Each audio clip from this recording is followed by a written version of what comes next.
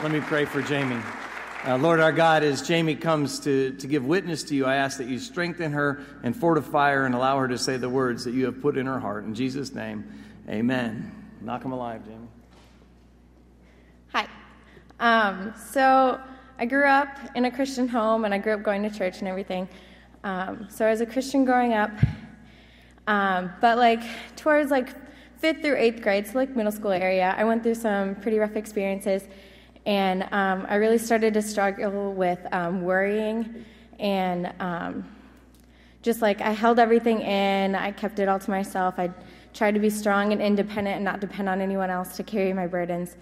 And during 8th grade, my grandpa was diagnosed with cancer, and it hit me really hard. And so I really was just consumed with worrying about that. And he was then, after a couple months, he was sent home to die, and they told him that the chemo wasn't working, that they were going to stop. And it just completely broke me. By then, I was consumed with worrying. It grabbed hold of me physically and emotionally and spiritually. I couldn't eat. I dropped 20 pounds. I was in and out of the doctor's office. I had so many health issues. And I couldn't sleep at night because my mind just would not stop reeling on going through everything that bad could happen in my life and what if situations. And I was just worrying nonstop, and I couldn't get my mind to stop enough to relax to go to sleep. And so I was just completely consumed with worry. And I was praying at night, and the Holy Spirit just revealed to me the sin that was in my life of worrying and not trusting in God to take care of my problems and not leaning on Him and depending on Him and giving my burdens up to Him. And so I just really prayed about it, and I just lifted up all the problems and all the issues in my life and my grandpa, and I just lifted it all up to God, and He just took all of those burdens off my shoulders. And that night I just had this overwhelming amount of peace come over me, and I knew I didn't have to worry anymore because I knew God's plans for me were good, and that He was in control, and that He had what's best in mind for my life. And so He just completely freed me from the worry and the sin and everything that I was going through. And I started to regain my health and everything. And after a while, my grandpa hadn't passed away yet, so he went in for a health checkup. And they did a body scan to see how the cancer was doing, see where it was at, because it had metastasized before, which means it had gone out of control. And when they did the body scan, they found out that he was cancer-free, and that God had just completely taken away from that. And through that experience, God has just shown me how powerful He is, and how, no matter what this world tells us, that He's not bound by the world's logic, and He's not bound by what's possible and what's not possible and what the world tells us. And that He is almighty and all-powerful, and that He can move mountains for us and save us from absolutely anything. And so, throughout my life, I've just really had that as a strong, foundation for my faith, because whenever something comes along, I can be God cured cancer for me. He really think you can't deal with this too?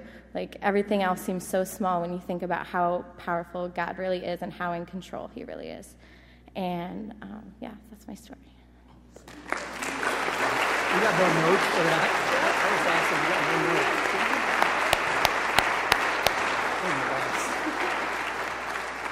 Hello, congregation.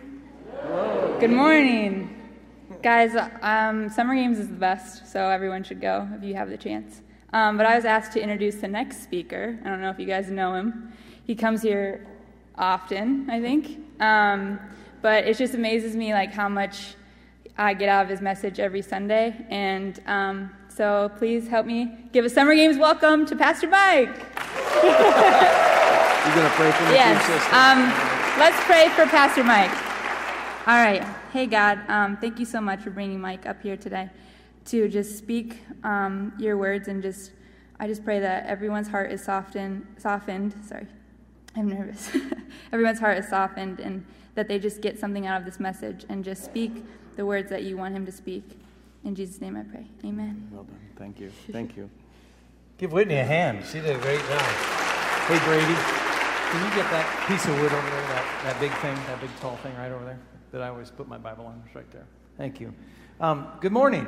I'm going to have Brady come up here because I just can't handle myself. Hey, you're strong. You carry it over here. I told some of the kids today, I said, what's it like to come to church and realize you dressed like an old guy? Seth Fawcett, jump up here, would you? I want to show the congregation something that we know. Jump up right here. You want to try it again? That's the Seth that you all right. know. That's the Seth we know. I want you to show you something about what was happening today when we were doing praise and worship. Seth, I want you to raise your hands and hold them up like that. These in worship are known as worship stains. These are worship stains. Oh, Pastor Mike's got some too. So you're not worshiping until you got worship stains. So give Seth a hand. Well done. Thank you. Yeah. I just hear some of you talking on the phone. Say, I don't know, we just went to church and it went all sideways on us. I don't know what's going on up there. The guy was talking about sweat and stuff. I do want to really thank our 412 band and under the leadership of Simon Campbell, and I want to thank Simon Peters for stepping in on the lead guitar. Simon's over here. Your wife was over there, so I was like, oh, cool. Well, Pastor Keith is gone today. He's at a homecoming for the church where he was at before, and having all the former pastors back. So Keith is blessed to be there. But over the last few months, Keith and I have been talking about the ministry, the message, the mission, and the method of a number of different pastors that are famous, pastors that are from days of renown, preachers that you find in the book of Acts. We've talked about Peter, we've talked about Paul, we've talked about Stephen, we've talked about Philip, we've talked about Silas, John, Mark, and Barnabas, and some of the others. And we're going to spend these last 2 weeks in this series talking about some very, very much less famous ministers. Today is the day you're going to hear about the mission, the ministry, the method, and the message of your pastor. And next week, you're going to hear from your other pastor, the same thing. So here we go. If you're a person that writes stuff down, when the pastors talk, write this down. The minister. This is the minister, Mike Morgan. Here is the thrust and center of the minister that is Mike Morgan. I am not ashamed. Write that down. The scripture is, I'm not ashamed of the gospel, for it is the power of God and salvation for all who believe. Check it out. It's Romans 1:16. Check it out. For I'm not ashamed of the gospel, because it is the power of God that brings salvation to everyone who believes, first to the Jew, then to the Gentile. So we've heard the background of all the ministers here, and that is my ministry. Let me tell you how it began. Like Jamie Pepper, who did, that's fantastic. I look up here, her notes, she has no notes for all that. Was that awesome testimony? She has no notes. That was fantastic. I'm like, yeah, of course, I know everybody hopes that I have notes, Jamie, because they know when I get to the end I'll stop, which is kind of a crapshoot if you've ever been here before. But here's how it starts. I was raised in a Christian home, and I was nurtured in this church. And I don't want to throw that across there like that's some sort of easy, simple potion. Raising someone like me in a Christian home was no small task. If you have been raised in a Christian home, if you are raising people within the construct of a Christian home, this is hard work. This is not easy. So I don't want to gloss over the fact that my parents gave their all to raise a Christian in their home. I was nurtured. Those of you who don't know me very well, I was nurtured in this church. I grew up, I did the youth group, I did all that kind of stuff. And still, just like I said last week, I was one of those guys that I knew the light of Christ was burning in me, and I walked around this all the time. I had the light burning in my heart, but I know, and I got no excuses for this. In the 70s, it was just not cool to be Christian. It wasn't cool to talk about it. I mean, you could brought a dime bag of weed to school, you'd have been cool. But talking about Jesus, not so cool, okay? So like, we did not talk about our faith very much, and I went through most of my life coming to church and even undercover. Like when my high school football coach would ask me why I couldn't make films on Sunday night, I would just be like muttering something like that, blah, blah, blah, blah. Well, I had to go to church. I didn't have to go to church. I wanted to go to church. This is where some of my people were, but I still was not living it on the outside like I could and did on the inside.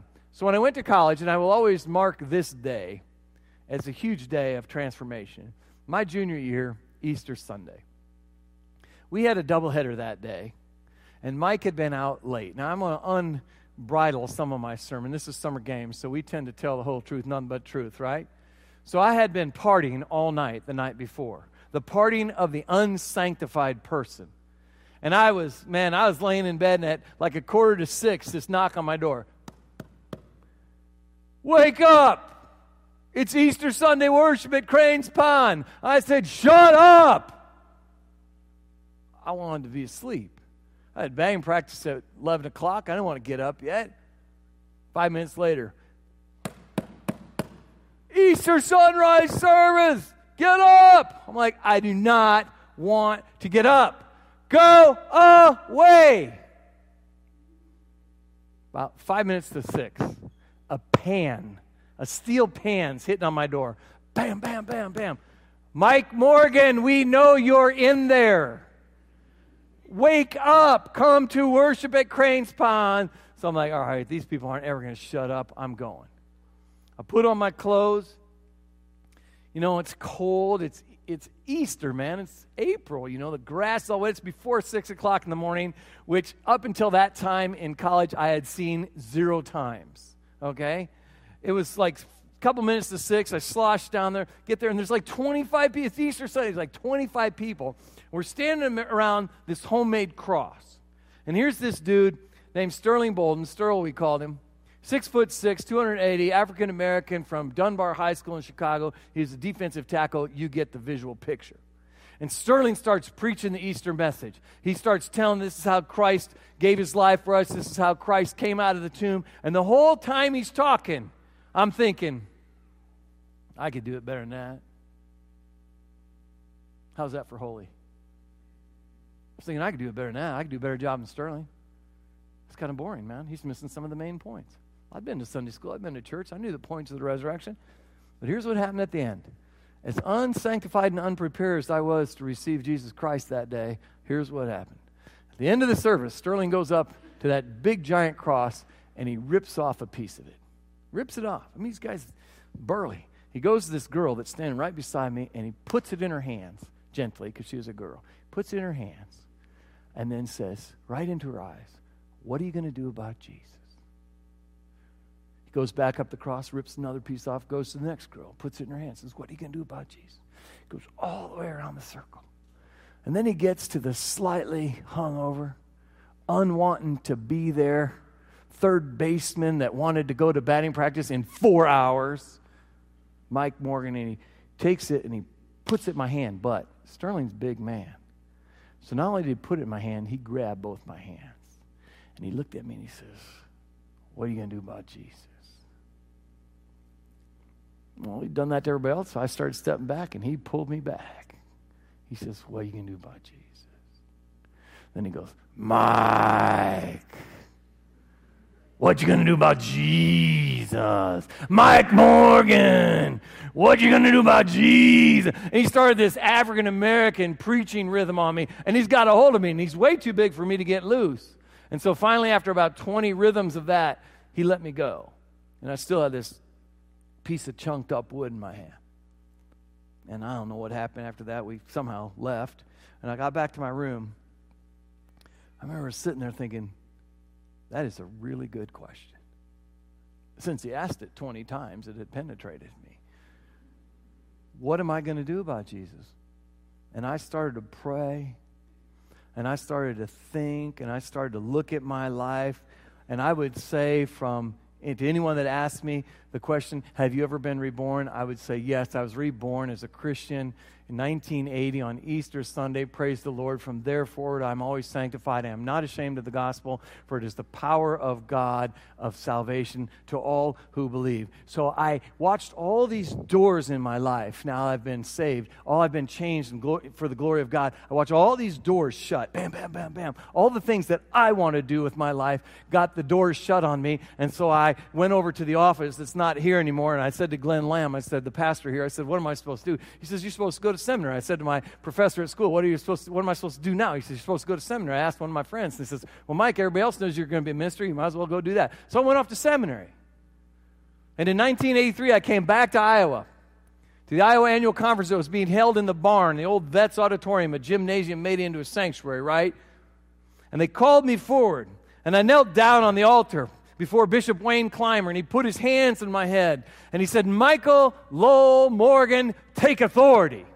And when he said those words, take authority, I swear to goodness sake, I felt the Holy Spirit rocket right through my body, right through the bottom of my wingtips. I would be what you called slayed in the Spirit, because I was glad they were on the M's, because there was no way I could get up from that spot until he got to the end of the list, naming all the people. And I knew right then that the rest of my life was going to be spent as a minister of the gospel, for I am not ashamed of the gospel, for it is the power of salvation to all who believe. And in 1982, I was thrilled to get the job as youth pastor at Colorado Springs St. Paul's Church and begin to nurture some people into Christ who are now, of course, in their 40s, and some of them been closing in on 50. In 1987, Teresa and I went to Cedar Edge Community Church, and we fired up that church, not just because it burned down while we were there, which it did, that was a different day. Someday I'll tell you that story. But we fired up that church, and the church about tripled in its attendance, went from 70-some people to over 250 in its worship attendance. It was a fantastic time. And then we got this blessing. I mean, it's just a total blessing. We're sitting out there in Western Colorado, and I got nominated to be the director of church relations, chaplain and instructor of religion at Simpson College. And I went there, and for 4 years, I got to spend 4 years with 18 to 23-year-olds who were at the most impactful time in their lives, being in the classroom, being in the worship facilities, being with them just to help them grapple with what life is all about. And I know that many of them, matured in their faith. Some of them became Christians. Some, of course, began to even think of the idea. And in 1995, we were asked to come up and be the senior pastor, my first time as a lead pastor at the Asbury United Methodist Church, 1,000-member church up in North Iowa. And in 2003, God be praised, I was sent to Marion, Iowa to be your lead pastor. And so as a minister, I will say if you ever question what Mike the minister is about, you just say to anybody that asks, Romans 1:16, I am not ashamed of the power of the gospel, for it is the power of salvation to all who believe. So if you've written one thing down, write that, the minister, I am not ashamed. Let's go to my message. The message is simple, and honestly, those of you that have been here, I've been here almost 500 Sundays, so some of you are getting this stuff down pretty well. But the message of my ministry is simply this: come and live in Jesus. Come and live in Jesus. A lot of people have asked me, well, Mike, what does it mean to come to Jesus? What does it simply mean to come to Jesus? We're going to go to our second scripture, and I've been messing with the tech guys all morning. I'm going with the second scripture first, Romans 5, verse 6. This is what I think it means to come to Jesus. And, of course, there's a lot of different pieces in the scripture that affirm this. But check this out. You see, at just the right time. You get what I'm saying here? This is not a random time. God didn't do his works at just some random time and wake up one day and say, oh, this is the day I'm going to save the world. No. He says, at just the right time, while we were still powerless, Christ died for the ungodly. Very rarely will anyone die for a righteous person, though for a good person, someone might possibly dare to die. But God demonstrates his own love for us in this: while we were yet sinners, get this, you don't have to be cleaned up to have Jesus' atoning blood to be poured on you. Before you were good, before you were bad, but while you were still bad, the gift is given you. While we were still sinners, Christ died for us. Since we have now been justified by his blood, how much more shall we be saved from God's wrath through him? For if, while we were God's enemies, we were reconciled to him through the death of his Son, how much more, having been reconciled, shall we be saved through his life? Not only this is so, but we also boast in God through our Lord Jesus Christ, through whom we now have received reconciliation. Let me make it simple. It's like this. God is here. He is pure and holy and just and righteous and perfect. And we are here, and we are none of those things. We have abandoned God.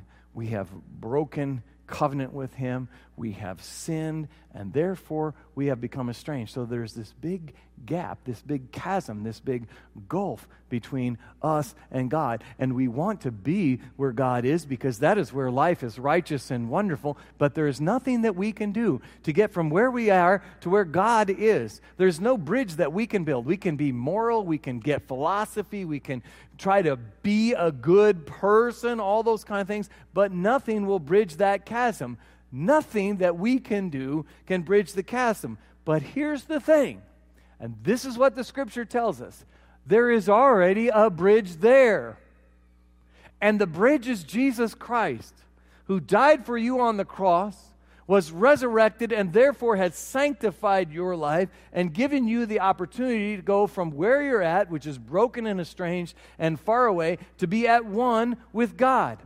And to do so, all you must do is believe that Jesus Christ is the Lord and walk on the bridge that is His life and receive your restoration, which means you're put back to your full value, and redemption, which means you are at one with God. Believe that Jesus Christ is the bridge, receive Him and your restoration, and become one who desires to live their life out doing whatever Christ would have you do. That's what it means to come to Jesus. Now, the second part of come and live is, how do you live in Jesus? Well, let me tell you what it's not.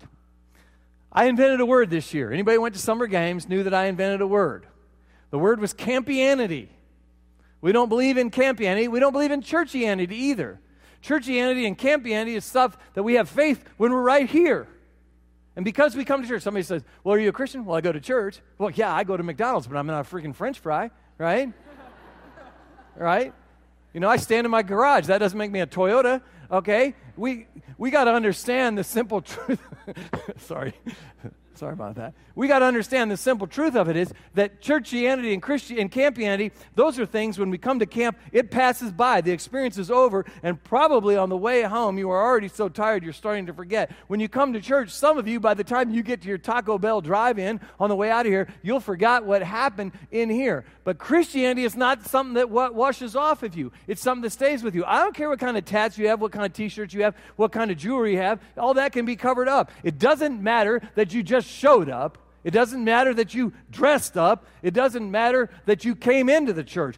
That is not what living in Christ is. What living in Christ is simple. Now I sometimes have to say to people, this is an analogy. This is an analogy. Well, let's do a little audience participation. Do the Methodist raise if you've ever seen a tree. Raise your hand if you've seen a tree in your whole life. Have you ever seen a tree? All right. So about 50, 60% of you have seen a tree. All right, good. From that, we're going to have the band back in just a minute. And I guarantee you, compared to summer games, I've cut about an hour off this sermon, right? I mean, they would let me go to 4. You guys probably not so much. But it's like this. The life of a tree. Life of a tree is determined on where its roots are. Okay? So if you've ever been out in Colorado or some arid place like that, and you see a tree growing straight out of a cliff, it's just growing, it's hanging there, but that's as big as it's going to be. It's always going to be scraggly because it doesn't have anywhere to dig its roots in. You've seen all other kind of trees that are just kind of struggling to get by, but you come into Iowa, you find yourself an oak tree, and that thing's got a taproot that goes down about as far as it goes up. It's got roots that are all going out on that, and it's digging into good soil, and it's being getting its nutrition and what that. But here's the thing: the tree's health is always determined by where its roots are. Now, this is very important. Human beings, unlike trees, get to choose where their roots are. We get to choose where we put our roots down. Trees don't get a choice. You throw an acorn out there, that's where it grows. And living in Christ, you see, means that our roots, by our choice, are put into Him, and we receive the best life, that freedom that we were singing about a few moments ago. Now, don't let this trick you into thinking that you get to divorce yourself from the world, because you don't. Because here's what happens. And I prescribe this passage probably to some of you that are here. I always say to people, when you're troubled, look at Romans 5, 1 through 5. Because what Romans 5, 1 through 5 tells you is this: you have been crowned a queen. You have been crowned a king by Jesus Christ Himself. He has put His crown on your head, and you have an eternal inheritance, and you can live in Him. And you have to live with the duties of a slave sometimes, because here you are, rooted in this world. You are stuck in this world. So let's take a look at Romans 5, 1 through 5. Here's how it goes. Therefore, since we have been justified through faith, we have peace with God. Okay, just dig that for a minute. We have peace with God. We're at one with God through our Lord Jesus Christ. There is no other way. Through whom we have gained access by faith into this grace in which we now stand. And we boast in the hope of the glory of God. Not only so, but get this, but we also glory in our sufferings. What? We glory in our sufferings because we know that suffering produces endurance, perseverance. Perseverance produces character, and character produces hope. And hope does not put us to shame, because God's love has been poured into our hearts through the Holy Spirit who has been given to us. So, see, living with Christ means that life still is, and it still is difficult, but it is not disappointing to the place of breaking us, because we have been crowned as those who love the Lord. So, my message is come and live. I'll speed up. Let's look at our mission. So if you're going to look at if you want to write something down, the mission of Mike Morgan, the pastor, is simply this: those who live in Jesus will serve his children.